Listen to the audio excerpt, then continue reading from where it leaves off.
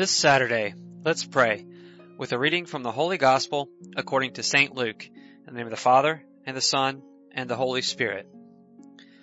On a Sabbath, Jesus went to dine at the home of one of the leading Pharisees, and the people there were observing him carefully.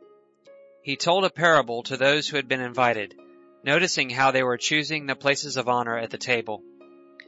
When you are invited by someone to a wedding banquet, do not recline at table in the place of honor. A more distinguished guest than you may have been invited by him, and the host who invited both of you may approach you and say, "Give your place to this man." And then you would proceed with embarrassment to take the lowest place. Rather, when you are invited, go and take the lowest place, so that when the host comes to you he may say, "My friend, move up to a higher position." Then you will enjoy the esteem of your companions at the table. For everyone who exalts himself will be humbled, but the one who humbles himself will be exalted. The Gospel of the Lord.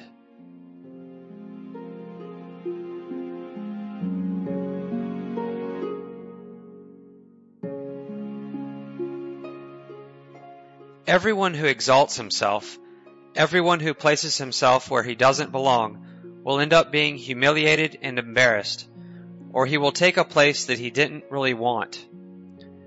Jesus wants us to acknowledge that we are God's creatures, that God has given us everything, and that we have received the great gift of life, the great gift of being able to breathe. He who doesn't accept this as a gift will end up being humiliated. When we arrive at the banquet one day, all of us would like to hear this welcome phrase from God. "My friend, move up to a higher position." We sometimes seek places of honor and get off track because deep down we want to be closer.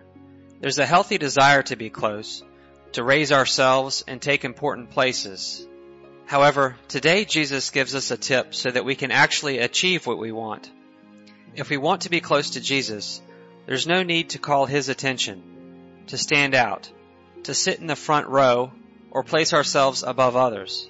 On the contrary, the Lord invites us to imitate Jesus. Imitating Jesus is the best means of achieving humility, not necessarily by putting ourselves down, but by learning to acknowledge our own value in the right measure. In order to achieve humility, we have to strive to imitate Jesus, who told us, "Learn from me, for I am meek and humble of heart." When Jesus said these words, he wasn't referring to other virtues. He was specifically addressing humility. And what did Jesus do about humility? For many years, before he began his public life, Jesus led an ordinary life, away from the public eye, just like any other man. He did manual work, and he obeyed people who, in reality, he himself had created. During his public life, Jesus never drew attention to himself. He lived modestly. At times, he had nowhere to rest his head. He preached with simplicity, and the miracles he performed were not for the purpose of drawing attention to himself, but to prove his divine mission and to help the sick. Jesus had a marked preference for children, for the poor, and for those who suffered most. When the time of his passion drew close, he washed his disciples' feet and let himself be betrayed by Judas. He was abandoned by his own people. Instead of crucifying Barabbas, the people chose to crucify him. He was slapped, insulted, spat upon, slandered, and despised.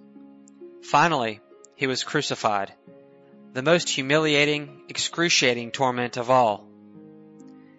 Even today, in the Eucharist, Jesus is completely hidden from sight, yet he stays, fully available to obey the words of the priest. We must ask for humility, because it is a gift from God. Humility is a gift that we must ask for. Jesus, sweet, meek, and humble of heart, please make our heart like yours. I'll leave you some questions that can help us spot areas where we demonstrate our lack of humility. Do we think that what we do or say is better than what other people do or say? Do we always want to get away with our own preferences? Do we sometimes fight or argue when there's no real reason to do so? Or, when we're right, do we stubbornly or in poor form insist on getting our own way? Do we give our opinion without being asked? Do we sometimes despise other people's point of view? Do we fail to value other people's gifts and qualities? Do we not recognize that our gifts are, in fact, borrowed? Do we not recognize that we are sometimes unworthy of so much honor or esteem? Out of false humility, do we speak ill of ourselves so that others will think well of us? And when we're reprimanded, do we seek to justify ourselves or look for excuses? The answers to these questions can help us acknowledge our lack of humility. We need to be humble. We need to imitate Jesus, who became man to show us the way. We need to imitate Jesus, who lived simply and modestly and didn't want to stand out. Today, let us take the lowest place. Let's do it with our words, with the looks on our faces, and with our thoughts. We are not better or worse than others. We aren't gods, as we sometimes believe. We are children of God.